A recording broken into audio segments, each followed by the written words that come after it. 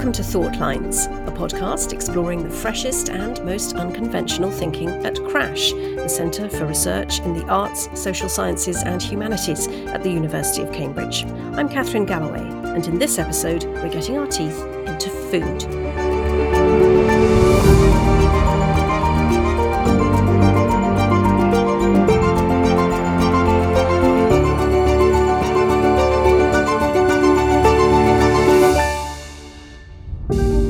Today, I'm talking to Dr. Melissa Calaresu, cultural historian and Neil McKendrick lecturer in history at the University of Cambridge.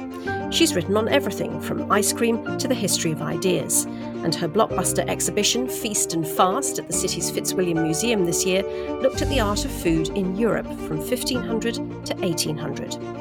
Co-curated with the museum's Keeper of Applied Arts, Dr. Vicky Avery, the show combined the elite spectacle of the banqueting table with humble household account books and the everyday comforts of cake.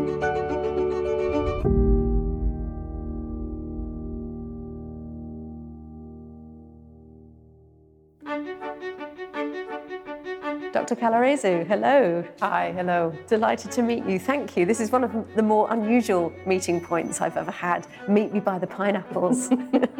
Tell me what's so important about pineapples, because there's a great big one outside the museum and a whole case dedicated to pineapples here in your exhibition. Yes, so there are lots of things to say about pineapples. I mean, surprisingly lots of things to say. They are first discovered, in quotation marks, at the very end of the 15th century by an Italian merchant who was accompanying Columbus. So they're very much part of the sort of discovery of the New World. And that gave them, if you want, power, imaginary power, through into the 17th century. They were very much associated with the New World, with exoticism, with tropics. They were also very rare. Yes. Because it didn't travel very well. And I think that's what's really interesting about the pineapple. Its rarity is very much linked to the fact that by the time it reached any of these courtly tables, it would have been rotten. So no European in Europe eats a pineapple in the early modern period. They try and start growing pineapples in temperate climates, really from the 17th century in Holland and later in England as well. They don't quite yet know what they're going to get. If they've never tasted one, No. They're just drawn at first then to the look of it and the fact that it's the ultimate fashionable accessory, gardening challenge, unattainable wonderfulness, but they don't quite know what they're going to get at the end of it. No, and in fact, if you look at descriptions in the early modern period of the pineapple, they really describe it in many ways as rosewater, as different kinds of fruits, as peaches and grapes. And people make these descriptions almost always without having tasted the pineapple. So it becomes this food that attracts all this kind of imaginary attention. A fantasy fruit. Wow. Fantasy fruit. But by the 1750s, I think your display is suggesting Europe was in the grip of full-blown, what you call pineapple mania. And what we're looking at here is, it's not just pineapples, it's pineapple-y shaped teapots and pineapple jelly molds and pineapple ice cream molds. What's going on? Well, because only the very rich could grow a pineapple, and people by this time were actually growing pineapples, most people wanted to have a pineapple in other forms, and so a flummery or an ice cream or even a teapot. And so the motif itself becomes sort of associated with the exoticism, and people wanted it because of that.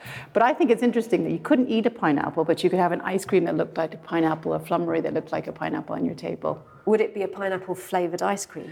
Well, I mean, no one knew what they tasted like, so Right. they could be. In fact, the 18th century ice cream mold that we used for the poster for the exhibition, the ice cream inside is actually Marks and Spencer's mango sorbet. I love it. But the idea would have been that you would have filled it with something that was supposed to taste like pineapple. Wow.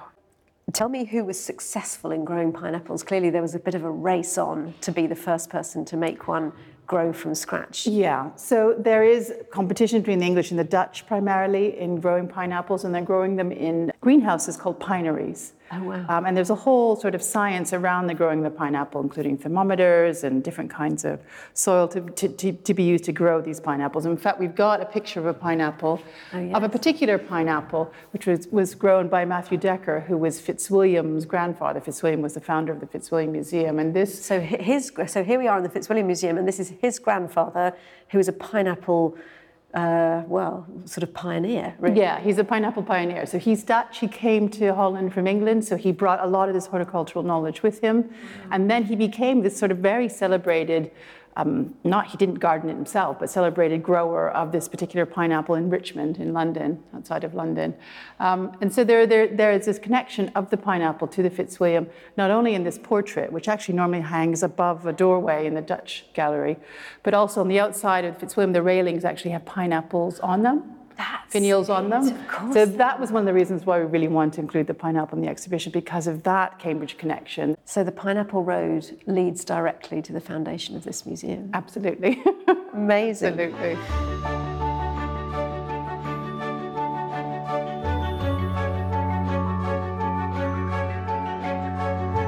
So Melissa, there's that very common phrase, we are what we eat, and that sounds so simple. But in your career, you've unpacked that idea to quite a remarkable degree, and this exhibition is part of that. But you've also gone much further. What made you first think that food was the thing you were going to focus on? Gosh, well, I didn't start working on food. My PhD is in the history of political thought. Okay. On a late 18th century Neapolitan thinker called Francesco Mario Pagano. And it is an entirely two-dimensional PhD. I mean, history of two-dimensional texts. There's no materiality in it. But I really had no idea when I started that this is where I would end up. It comes from a number of things. It comes from working with Peter Burke, who's a very well-known cultural historian. I ran a seminar with him for many years. I was made Neil McKendrick Lecturer in History at Caius, and Neil McKendrick is really well known for his history of Wedgwood and of porcelain and of consumption. So very early on, he was doing history of consumption within British historiography. And I think probably the most important thing that shifted me towards material culture, which I'll eventually get to food, was handling sessions in the Fitzwilliam many years ago. We started about 10 years ago bringing undergraduates into the museum. Oh. So I ended up taking my interest in intellectual history alongside a kind of increasing interest in material culture, and wrote that piece on the making and selling in ice cream in Naples. I wanted to join up the intellectual history I'd done with this sort of newer interest in the sort of, if you want, the cultural life of the city. And that's really where it started. I was going to ask you about the ice cream interest. I think quite possibly that is literally the coolest subject for an academic article I have ever heard. How did you choose ice cream? Why is ice cream and ice important? So if you look at the confectioner's window that we've got in the exhibition, the ice cream that was made and sold to aristocrats in London in the 18th century was extremely expensive. It was absolutely a luxury good. And in Naples, I could see that it was actually something that people were eating. There are lots and lots of images of Neapolitans eating ice cream. And I wasn't quite sure what to do with these images. So popular Neapolitans, people on the street eating ice cream. And there seemed to be a contrast between the idea of ice cream as a luxury good and the porcelain and things that were made to eat ice cream in England and France, and what clearly was a whole range of kinds of social groups eating ice cream. And so I wanted to kind of flip around the paradigm around this idea of what is a luxury in the 18th century, and what kind of sociability is enlightened sociability. So in the north, it's a coffee shop. In the south, it might be actually an ice cream shop. All the interest in food is not just what it is and who's eating what when, but it's how we're eating and what it tells other people about who we are. My interest is not really driven from eating at the table, but people eating on the street and buying food on the street. Getting away from thinking about food history as simply a history about the table and about elite dining to a kind of much broader history of ordinary eating. But when we talk about food, of course, it is the most transient and ephemeral thing. I mean, you've hinted at the fact that not much survives, or only the sort of the porcelain and the silver that was on the high-end tables survived, but the everyday eating and drinking doesn't survive. Does that make it hard to study, and how have you got around that? Okay, that's a great question. Ordinary eating is a little bit more difficult, but the way to do it is looking at things like food regulation, how food was regulated in terms of selling, in terms of it selling on the street, in terms of the quality of the food as well. So a lot of the work that I've done started with images, Okay. And they were a bit of a mystery. All these images of people eating food on the street, and there are lots and lots of images for Italy, and particularly Naples, for eating food on the street, plus these very detailed financial records related to taxation, which is really unexpected. Partly, again, if you want to think about turning around paradigms as well, people think of Naples as a highly chaotic city. Right. And that's one of the things that people write about when they first go to Naples in the 18th century, but it's highly regulated. So all this sort of economy of the street is highly regulated because it's partly the fiscal interests of the state, but they're also worried about making sure that people can get through streets, that streets are, you can pass through a street, and also that the food is of good quality and not, rotten or going to be, bad for people one way or another. You've looked very closely at the Welsh painter Thomas Jones. Now, he wrote down for the entire 3 years he was in Naples, from 1780 to 1783, he wrote down every single day what he bought and what he ate. How do you start to work with a document like that? So you could see that set of accounts as a representation of a reality, and it might be a reality of what he and his family ate, but there's a lot more in those accounts. There is his relationship with a common law wife, Maria, who's this Danish woman. There are 2 little children that are growing up in that household, so you can see, for instance, the money paid to a nursing maid every month, for instance, or shoes being repaired. What else can you see? His kind of transformation into a Neapolitan, really, as someone who is eating as a Neapolitan. And that's one of the things, I know you asked me the question earlier about identity. It's so interesting because he's there as someone who's a Welsh painter. He's been in Italy for 4 years. He clearly speaks Italian. But you can see in the accounts the sound of the Neapolitan pronunciation of certain words, or even the Neapolitan word itself. So you can kind of see his immersion, actually, he's assimilating. He's assimilating in kind of Neapolitan food culture. By showing us what they ate, you're showing us who they are. Exactly.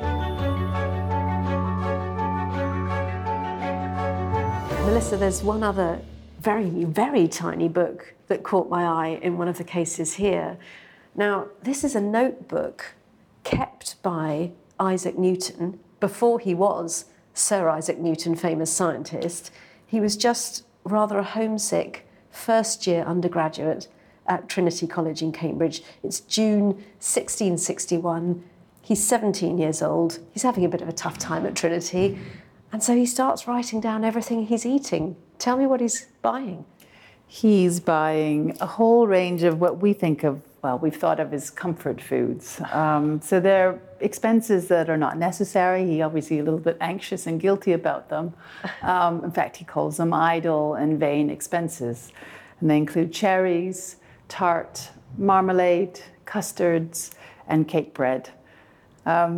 We love this little book, partly because it started off as a Latin grammar book. If you flip it around, it was a book used by Newton before he came to Cambridge, and there are actually Latin grammar exercises in it.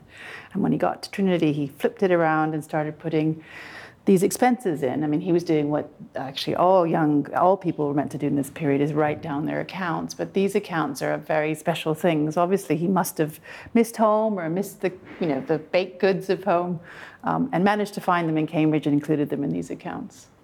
The thing that just so struck me was, we know Isaac Newton, the person, the legend, but this makes him so human, so real to me.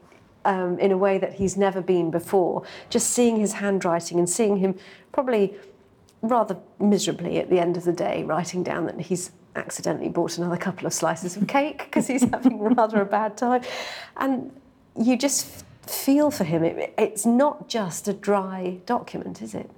No, it's sort of extraordinarily evocative. And I think, especially for Isaac Newton, who is often known as a man who was, sometimes he's called a sort of disembodied philosopher, that he was someone who was infamous really for not really caring that much about food, that he wrote Principia on bread and water. I mean, there's a whole series of myths around Newton and his body and Newton's attitude to food. And this really demonstrates that actually, like lots of undergraduates, he was homesick and he did want to eat some of these comfort foods. Custard makes it better, Isaac. Definitely. Brilliant.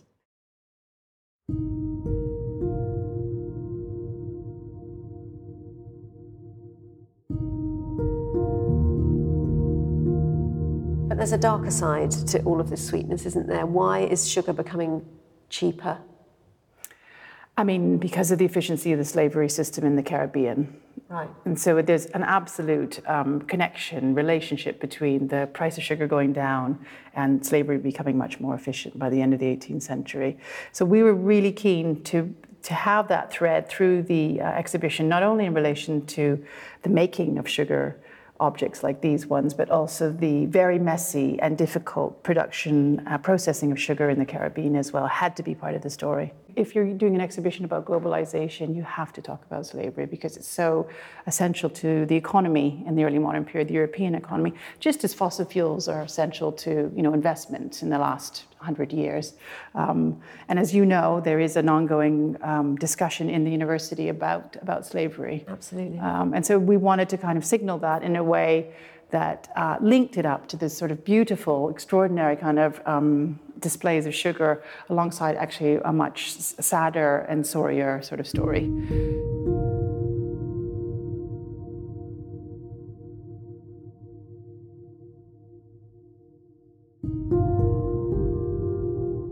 Sir, since we did ourselves the pleasure of writing to you on the 24th of December by last packet, we have settled with Mr. Bromfield for the purchase of his gang of Negroes. They amount, you will observe, to £5,100 currency. We hope this settlement, as well as the purchase of itself, will meet with your approbation. The Negroes were delivered upon the 3rd of last month and have ever since been at work settling the pen at Grange Hill and are happy and contented with their situation there.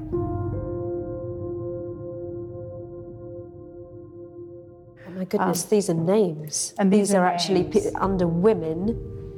There you can see Peggy, May, Industry, Flora, Strawberry. These are not items, these are people. Yeah, exactly. And if you look a little bit farther up, you can also see some of the names of the men, January, February, June. And I always am struck by this. And that's their age, and next to it the column says valuation. That's right. And then being how much they were bought for. Yes, that's right, exactly. And then they'll say what their sort of job is or their function. So cook or someone working in the field or carpenter. And I always stop here with my students because I think if you're someone from Afro-Caribbean heritage and you have possibly a kind of slave history, it's impossible to do your family tree, past a certain point, because actually you end up with these lists which are entirely anonymous. There's no sort of last name. There's one name, February. So now historians of slavery are trying to use these objects, reading against the grain, to try and recover the voices of February, January, Industry, these people who have no last names.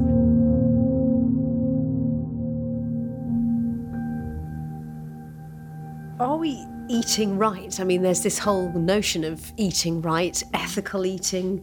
What does that even mean? What did it mean then in the period that you're looking at? And what does it mean now? Has it changed? Okay, it has changed quite significantly because eating right in the early modern period was about the humours, and so every person was made of 4 humours, and you ate according to those humours. So if you were wet, then you ate dry food, and if you were dry, you ate wet food or hot or cold food. And you were meant to find a balance between your body, which was a certain humour, and these other foods, which offered sort of balances to those humours. So eating right really was related to that. I mean, this is, of course, an elite concern, but it's also a concern, and it's also a language that's used, fairly far down the social scale.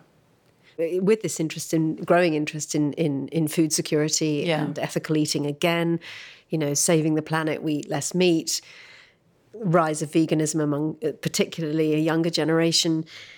And here I'm talking to you right now at a moment of panic buying, stockpiling because of the coronavirus. This is what's going on at the moment. Supermarket shelves are being stripped.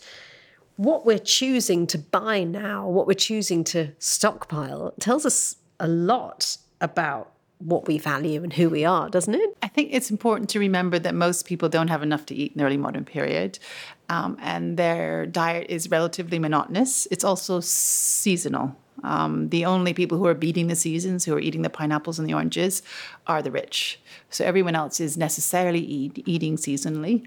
And it's, fairly monotonous, and it depends where you are. If you're from Piedmont, you eat lots of chestnuts throughout the year. And I think if you're in, in Scotland, you're eating lots of porridge. So there are like food types related to the regions as well.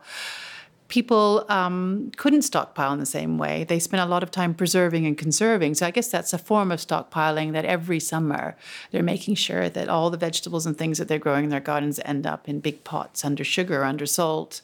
And that was a way of really stockpiling and diminishing the possibilities of not having enough to eat in the wintertime. So there's a kind of embedded in this seasonal system is stockpiling. Would the people in the 1600s and 1700s have been absolutely horrified by the way we eat now?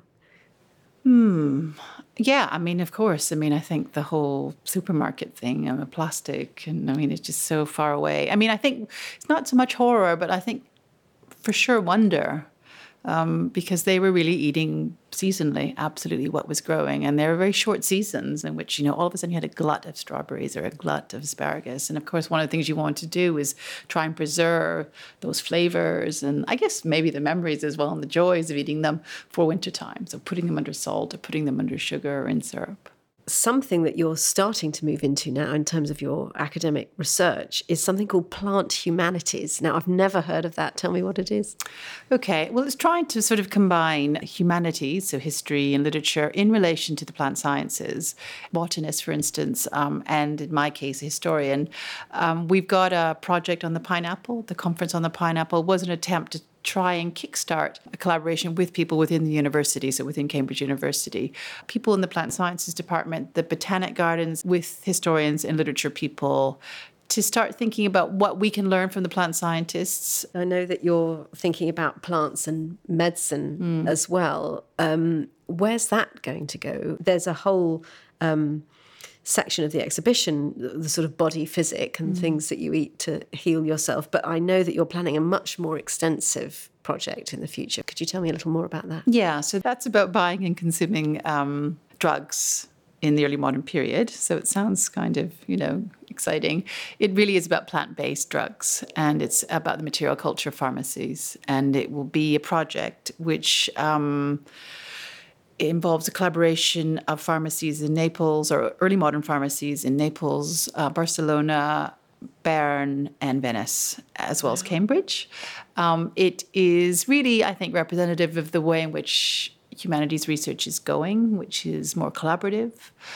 We do want to engage also with plant scientists working in these fields as well as with the archival material that are in these pharmacies, but really also the objects that are surviving in these pharmacy collections. So how the medicine was stored or dosed out or measured. That's right, and distilled and made into powders and, made into pastilles and things like that as well. And there my interest in the street comes through as well, because I'm quite interested in the things that are being sold on the street. So a whole range of kinds of drugs, which in many cases are, kind of medicinal remedies, plant remedies. We wouldn't necessarily recognize them as drugs, but probably as health remedies or plant remedies on the street in various forms, to a whole wide range of kinds of people as well.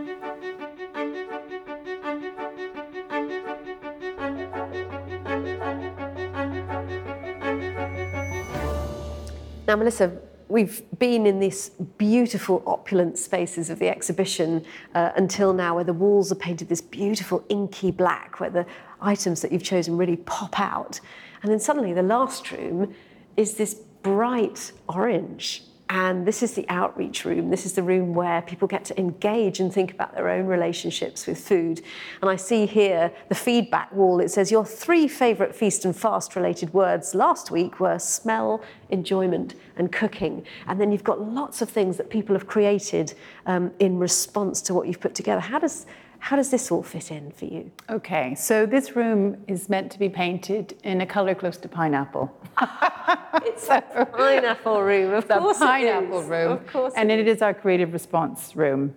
Vicky Avery is the curator of applied arts here, and she's the person with whom I've curated this exhibition. So you can see that some of the exhibits are actually in this room as well. These ceramics and 3 paintings are part of this creative response space. That's quite unusual. Normally you wouldn't have these spaces shared. It would be a space, a creative response space would be in an art room, for instance. But we were really keen to have the creative response room here, but alongside some of the exhibits as well. And we've got 2 kinds of exhibits in this room. We've got the museum pieces, so the paintings, but on the other side we've actually got some objects made by some of our community partner groups. You can see they're labeled and displayed in exactly the same way as any of the early modern objects. These objects here are actually made by an art centre here in Cambridge called Rowan Art Centre, who teach adults with learning disabilities. And these are objects that were made in response to the exhibition. And we involved them quite early on, just like the undergraduates, we involved them very early on with handling sessions. Talked to them about like how they should be displayed, what they thought was most interesting about them.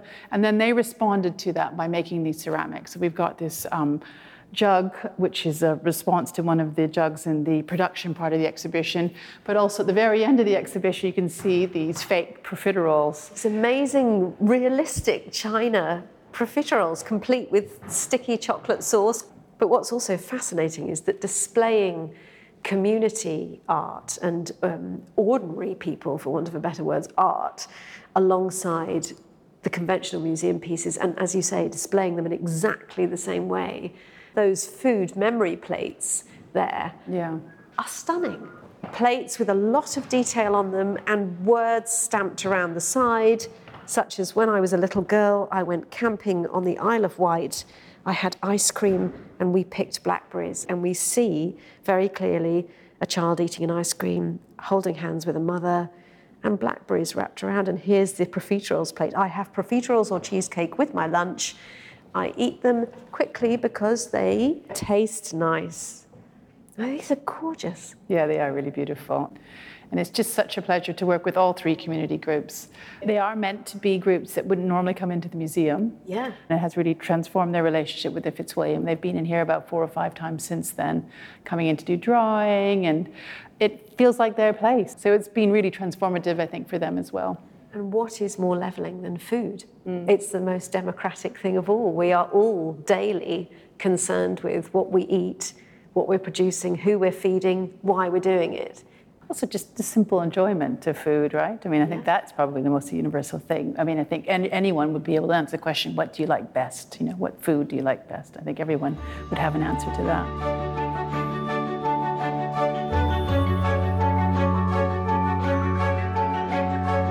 Would you describe yourself as a foodie? Okay, yes. I'll admit it. I do love food. My father was Italian and my grandmother was Italian. And my father was a great cook. And he made a lot of Northern Italian food for us. And my mum cooked as well. She was interested in like Chinese food. She did lots of like kind of hippie 1970s sort of fashionable food. She made her own yogurt, that kind of thing. So the 2 of them actually represent different kinds of food histories. But my father's now dead. I know I do still some of the same recipes, so they're really important to me. You know, that's heritage. Yeah, exactly. So I do get up every morning, think about what I'm going to make that evening or the next day. And my whole Italian family actually is like that. But I'm not a foodie in the sense, I don't spend a lot of money on food. I don't go to fancy restaurants. I'm not always trying to get the kind of best or most exotic or whatever. I actually get a lot of pleasure in sort of like ordinary food, but food that also has a kind of meaning. What's your kitchen like at home? What kind of thing do you do as your comfort food, as your Isaac Newton? Yeah, so the comfort food is really the kids' food. So I think most, because I'm still cooking for, some children at home. And although they're teenagers, they're not really cooking very much. So I'm hoping... Big consumers, though. Yeah, they're big consumers. I mean, their father... he's Catalan, so he also cooks for them. So they get both Catalan and Italian, Canadian food. I made a lot of Canadian cakes, actually. My absolute, in fact, that's what I would say. My probably comfort food for me, and which has become the comfort food for my children, is something called Johnny cake, which is a kind of cornmeal cake, which you serve with maple syrup. Okay. It comes from a Mennonite recipe book from southwestern Ontario. So and that was passed to you from your mother? Yeah. Exactly, yeah. So a lot of baking. I did a lot of baking as a child. Lots of baking because my mother never let us have store-bought cookies. So I'd always bake when I came home from school. And then picked up the sort of Italian repertoire from my father later on. So, I mean, I am a foodie, but not in a really precious way at all. So Johnny cake would definitely be in your Last Supper? Yeah, definitely. Anything else? Have to have the maple syrup to go with it. Yeah. So, yeah. Oh, gosh, probably pasta with pepperoncino and garlic, probably in oil, if the oil was good. Great choice. That's amazing. Thank you very much indeed, Dr. Melissa Calaresu, for sharing some of your thought lines with us today. It's been a fascinating journey. Thought Lines is presented by me, Catherine Galloway, and produced by Carl Homer for Cambridge TV on behalf of CRASH, the Centre for Research in the Arts, Social Sciences and Humanities at the University of Cambridge. Join us again next time for more academic thinking outside the box.